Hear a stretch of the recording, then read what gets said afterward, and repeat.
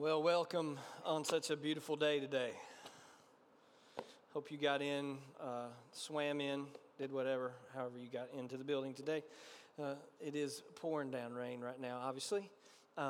But today is our day to assemble as God's people before Him and to worship Him with thanksgiving and praise.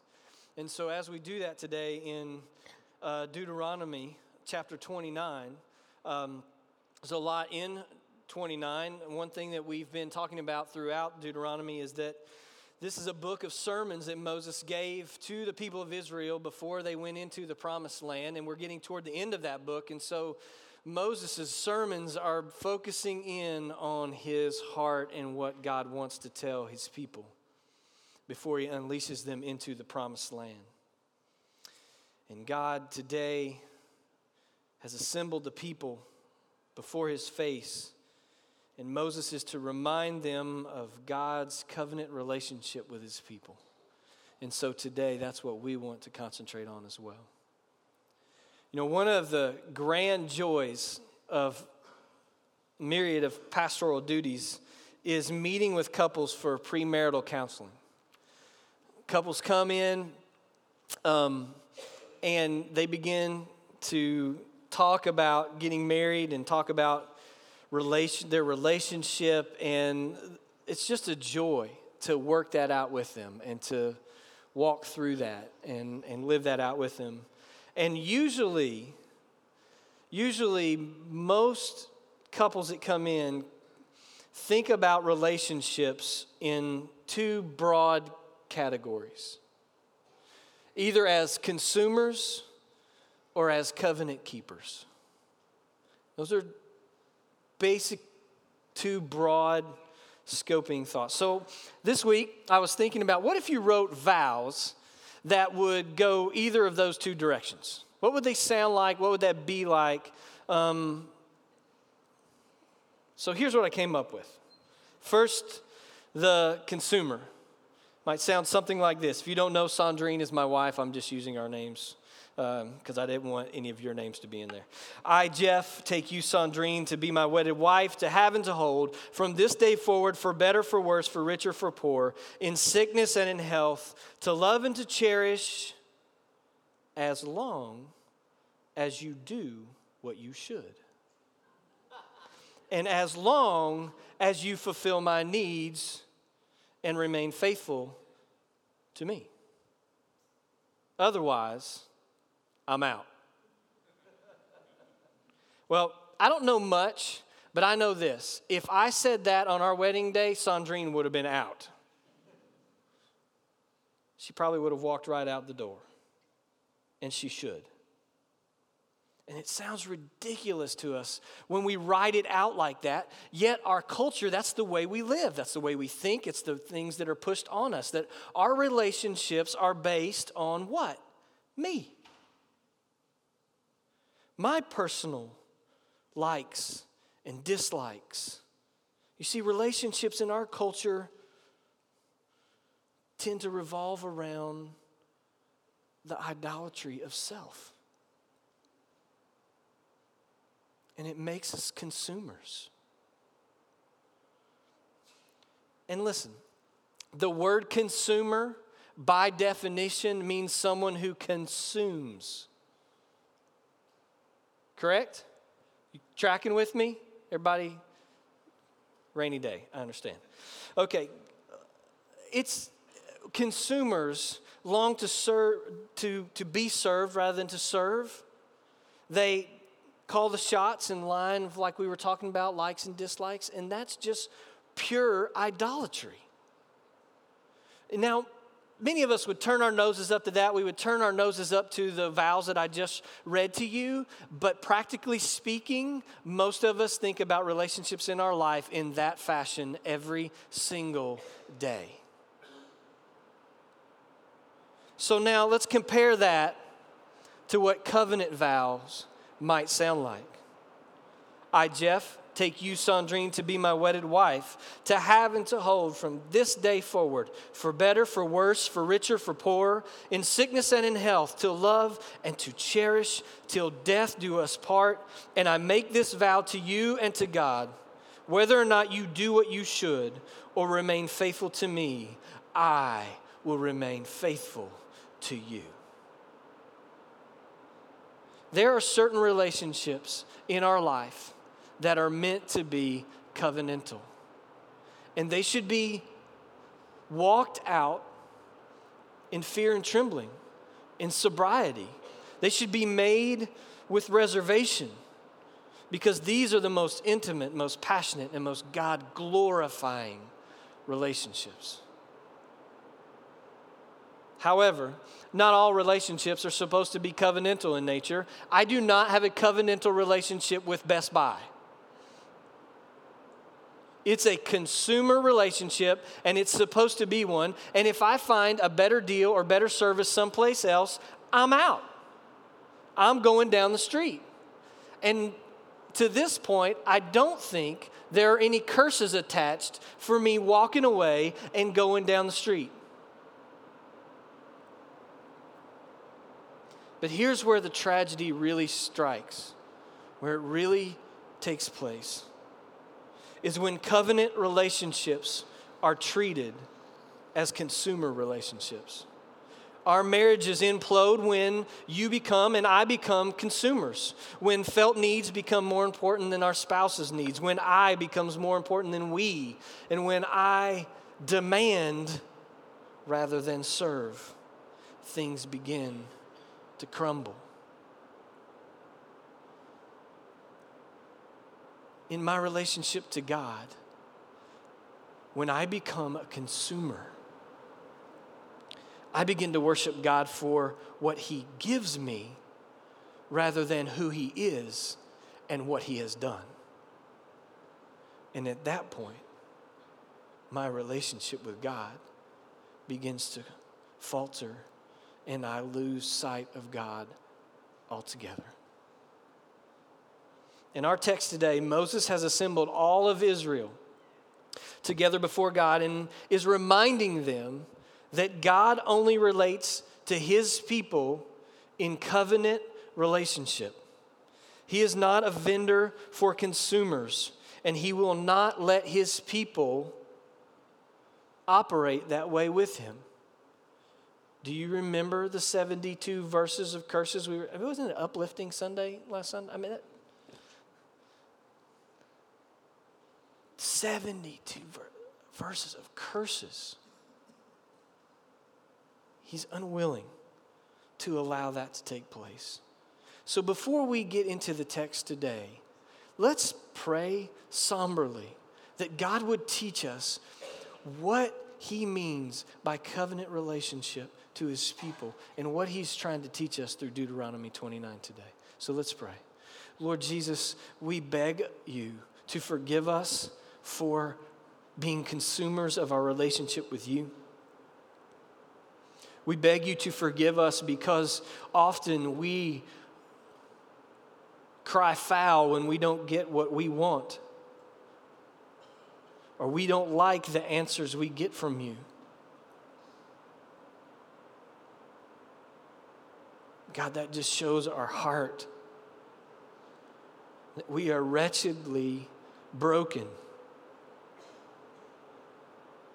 Help us to understand the love and the law of Your covenant. And help us, God, to have eyes to see and ears to hear and hearts of faith. Lord Jesus, please, we beg You, by Your Spirit and the power of Your word, have Your way with us today. And we pray this in Your name for Your fame. Amen. So, I will look back every once in a while because these fine little security monitors aren't working, so I have no idea what's going on behind me. So hopefully it will be in line with what I'm doing. So we look at verse 1 in chapter 29. It says this: "These are the words of the covenant that the Lord commanded Moses to make with the people of Israel in the land of Moab, besides the covenant that He made with them at Horeb," which is Mount Sinai. This is not just a renewal of the previous covenant, but a continuation and addition to the covenant God made with his people. God's redemptive purposes are moving forward. God is moving forward. And he's calling his people to come with him. So Moses summoned all of Israel, and he begins his discourse with a history of the covenant relationship between Israel and God. Moses reviews the givens of Israel's faith. And so in verse 2, he says, "You have seen all the Lord did." What God had done in their history. You understand the miracle of the Exodus, that what he did when he set you free. You understand the miracle of the desert when he kept you alive because you saw it take place. You remember the miracle of the battles where he gave you victory after victory after victory. God's actions could not be denied in the life of Israel. They had experienced them. They were what formed the objective core of their faith. This history with God was what defined their very identity and their relationship to God. So here's my question to you, church. What forms your core of your faith? What have you seen that ought to shape what you believe? What defines your identity in the core of your faith and your relationship to God? Is it objective truth, what God has done, or what you feel should be true, or what he should have done?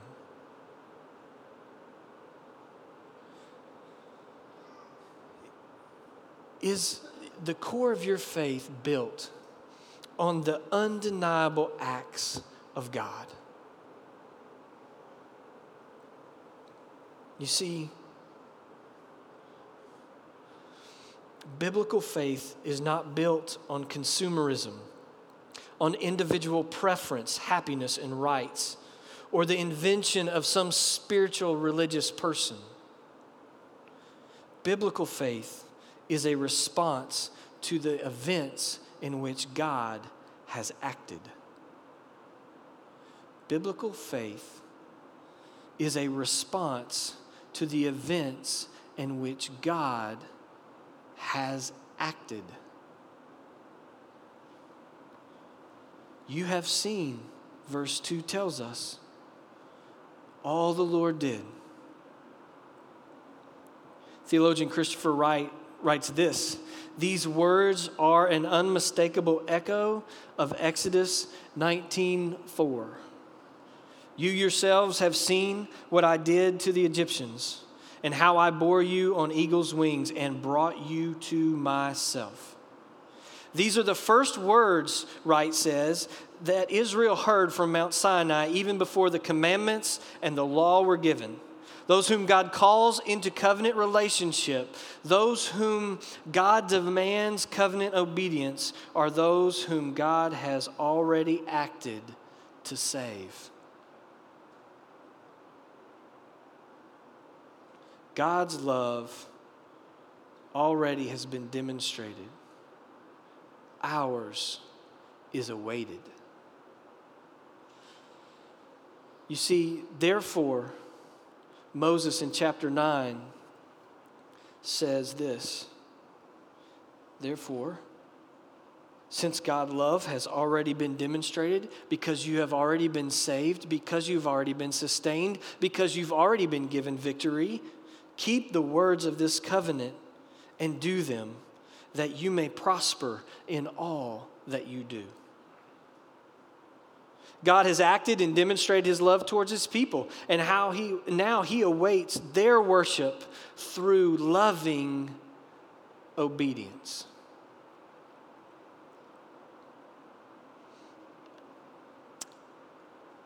It's this covenant relationship. God is reminding them, renewing with them, and pushing forward. God had assembled, in verse 10 through 11, it tells us that God assembled every social strata in Israel to himself, even the refugee, even the servant who chops wood and carries water, in order that they may enter into a sworn covenant of the Lord their God. And then in verse 12 and 13, he says, so that, he's doing this, so that you may enter into the sworn covenant of the Lord your God, which the Lord your God is making with you today, that he may establish you today as his people, and that he may be your God, as he promised you, and as he swore to your fathers, to Abraham, to Isaac, and to Jacob.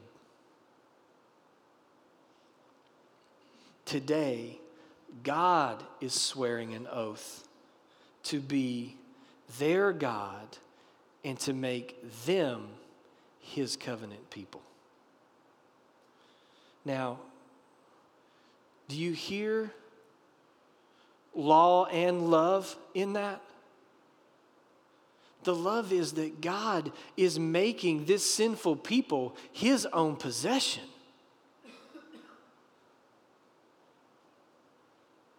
I don't talk about my sons as those boys unless I'm very angry.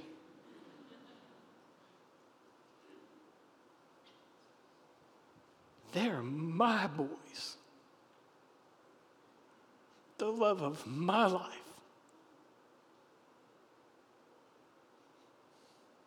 Not yours, mine. That is covenant relationship. They're not perfect. They sin against me. They sin against their mother. But they're mine.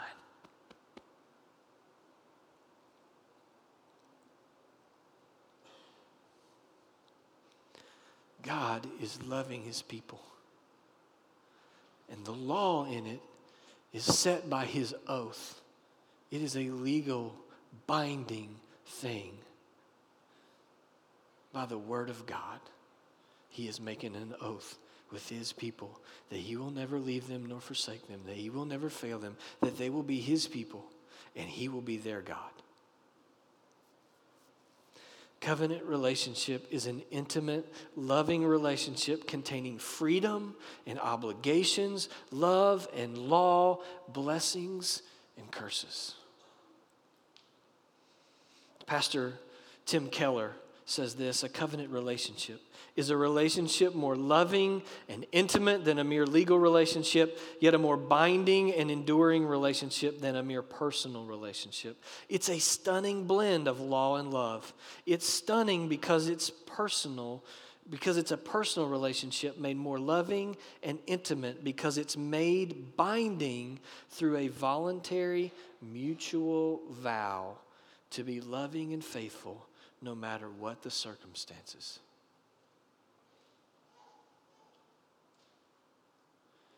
That is our God. He is a covenant God. Now, the problem is, the rest of this chapter has some disturbing things in it. That's great. I'm feeling really good right now. God is a loving God toward me as one of his children, no matter the circumstances. Beautiful, right? Verse 16, beware. Through 16 to 20, God just says, beware lest there be a man or woman among you that breaks this covenant and worships idols, if their heart turns away from the Lord, though he hears the words of this sworn covenant and walks away in the stubbornness of his heart, saying, I'm safe. Then, this is what the Lord says in verse 20.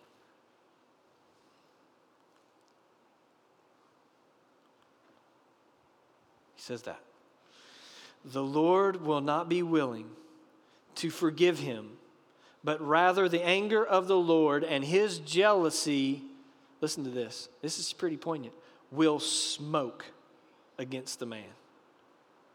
Not good.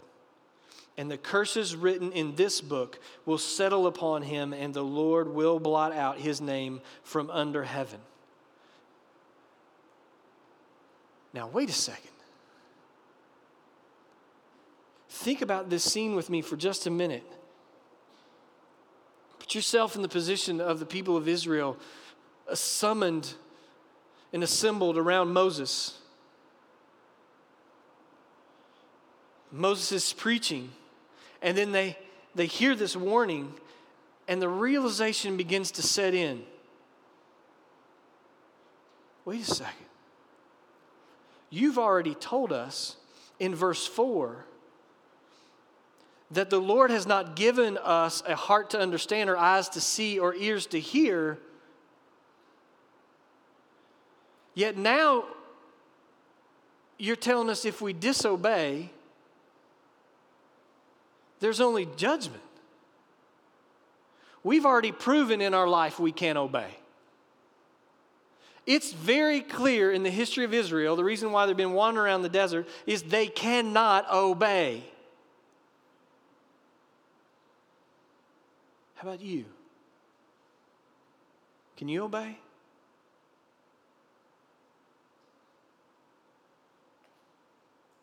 Verse 9 told us that we are to keep every word of this covenant and do them. How well are you doing? How well are you doing with the law that we've been studying for weeks on end? I don't know about you, but I was at the elder retreat a couple weeks ago just saying, guys, I got to come up for air. I was getting beat down.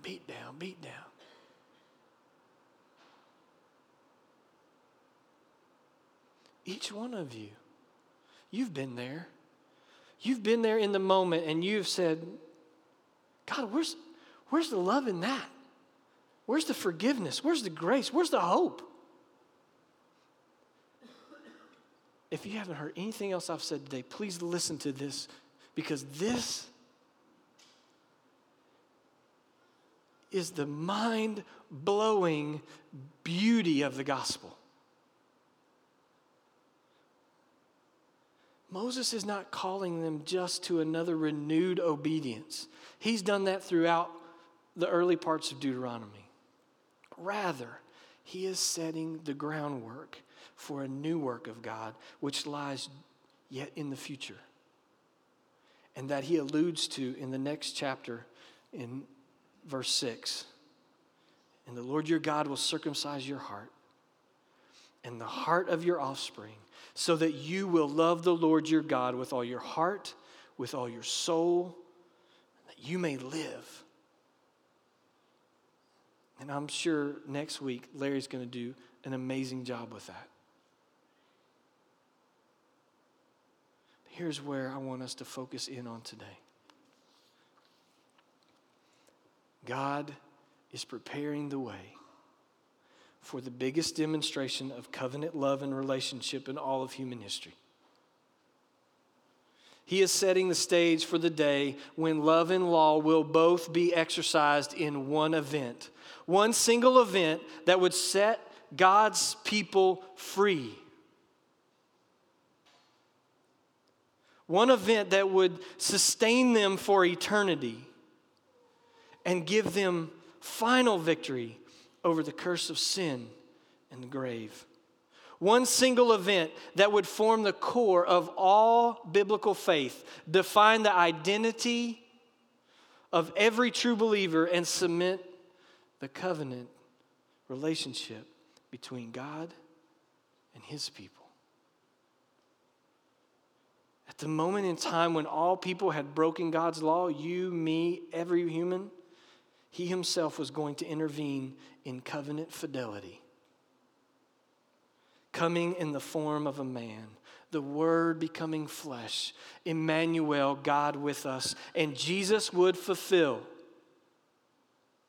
Verse 9, he would keep every word of the covenant, and he would do all of them for you and for me. Perfectly. And then he himself would be broken for our infidelity. You see, the scriptures are very clear. Paul says that he became a curse for us in Galatians 3:13.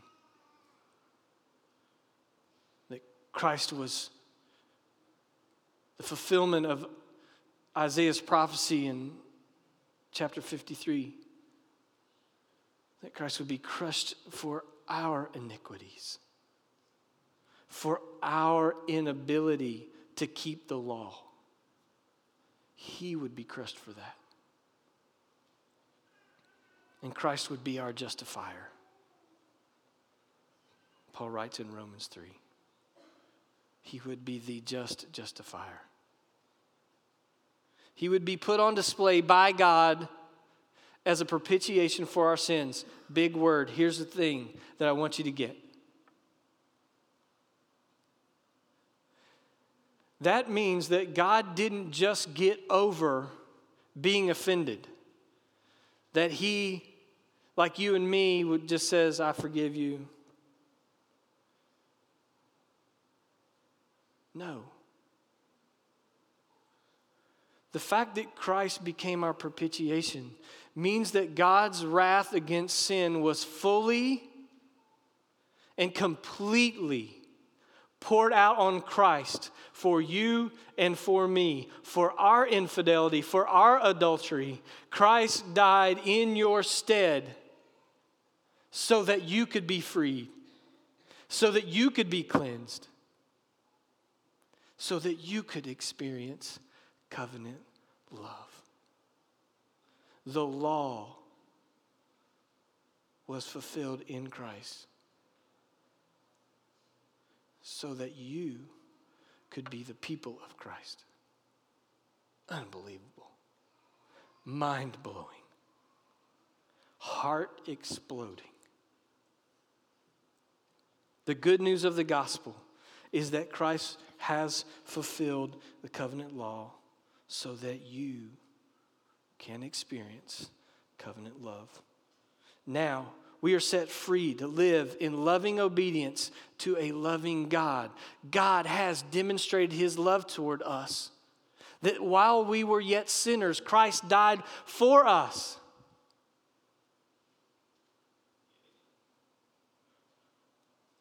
The law no longer brings condemnation, but directs our worship. So the question today is, how's that worship going?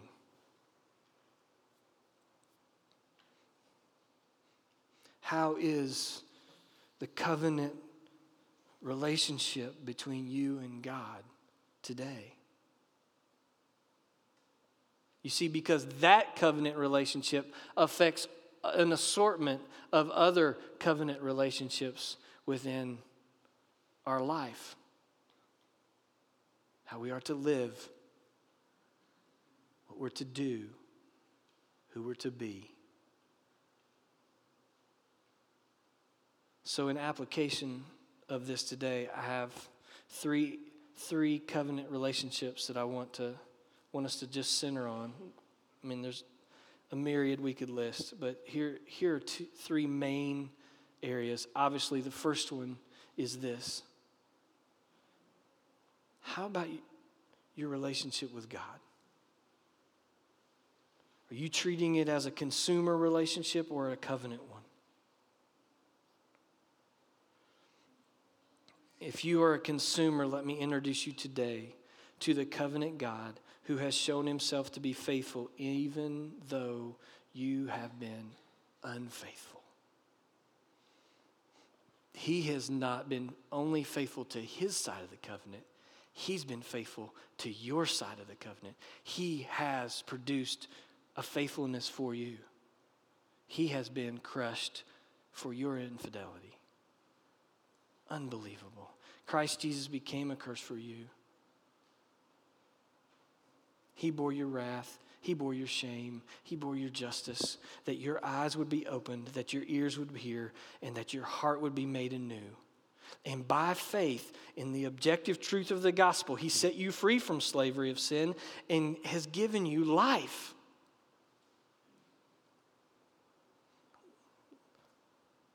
No more condemnation. The law directs our worship and shows us what it means to walk an obedient life. But beware. Beware that you do not play the role of the man in verse 19 of our text today. That after hearing the words of the gospel or the covenant, you bless yourself in your heart, saying, I shall be safe, though I walk in the stubbornness of my heart. God says He will not forgive that. You see, Christ paid it all, and He demands your all. God will not maintain a consumer relationship with you. He is jealous for you because you are His child.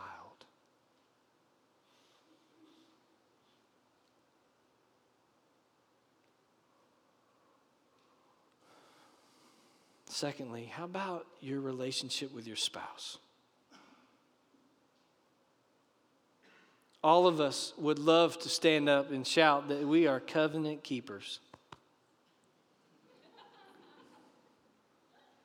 while most of us don't live that way.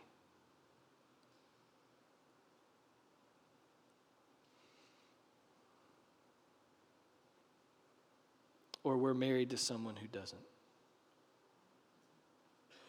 Let me introduce you today to the covenant God who fulfills the covenant even when His beloved doesn't.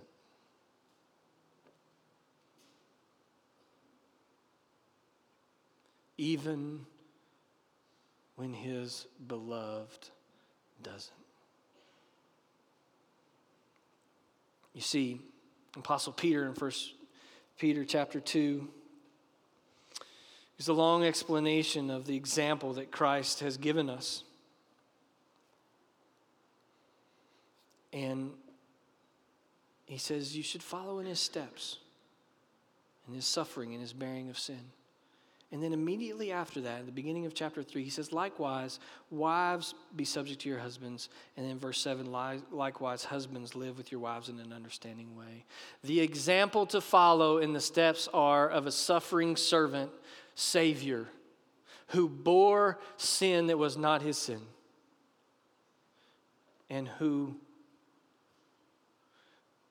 entrusted Himself to a just God, a just judge, and was faithful. Christ has left you and I an example. And our relationship with our spouse is ultimately more about our relationship with God than it is actually about our spouse. Will we follow?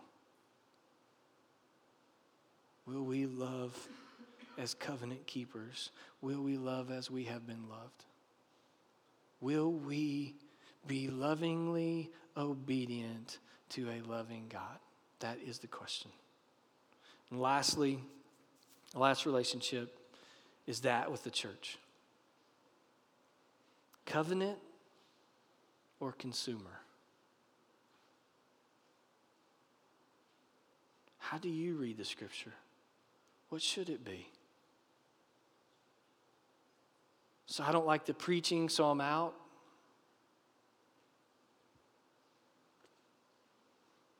You know, that Daniel Creswell, he's just a little too happy for me. I'm out. What? You know, they're really actually calling me to take sin seriously and do something with it, and they're asking me to be connected to other believers in the church in some kind of biblical community. What? That? I'm out. What is that?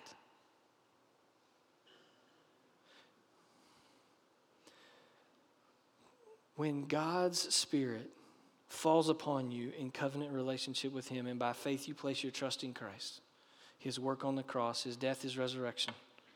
The moment you experience that regenerating work of grace, whether you like it or not, you are a covenant member of His family, the people of God.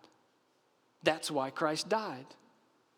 In order to do what? To make a people for Himself. Titus 2, zealous for good deeds.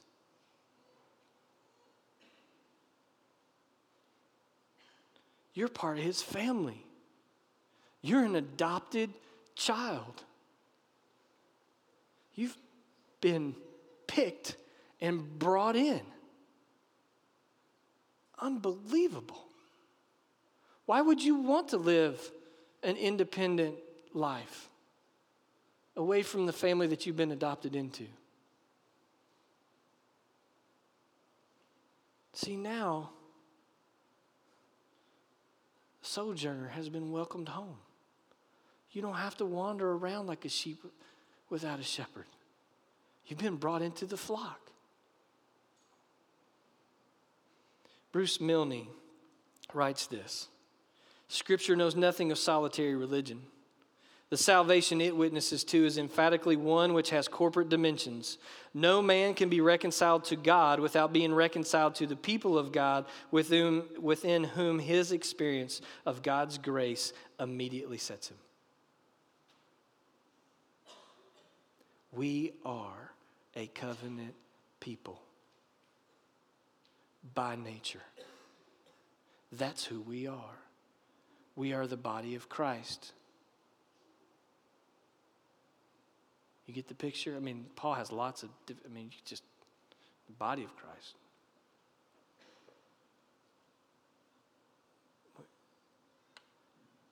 You can't treat this as a consumer relationship. You know, that small group, they didn't meet my needs this week, so I'm out. What? Maybe you were there to serve somebody else.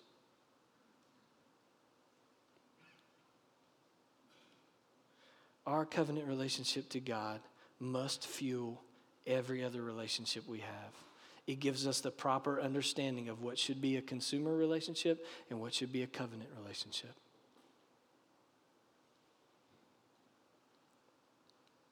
So the question today is, what areas of your life do you need to confess your sin and turn from it and embrace the gospel once again, remembering, much like what Moses did with the Israelites, what you have already seen, what the Lord has already done, and to walk in humble, grateful submission, be lovingly obedient to a loving God. So today, as we respond to the word, please be somber about this covenant relationship and understanding the love and law of God, so that you can be set free from your sin and walk in the fullness of life. Let's pray. Lord Jesus, today we confess to you with the Apostle Paul that we are the chief of sinners, that we run from you often, and that we treat you and others around us as we're the most important person in the universe. This day, dear Jesus, break us. By your Spirit, empower us to confess our sin to you, to embrace the gospel anew today, and to walk in a newness of life. We want to be your people, and we want you to be our God. So help us to walk that out.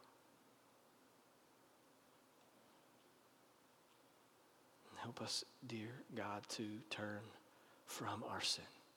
We pray this in the name, the only name under heaven. In the name of Jesus. We pray this in Jesus' name.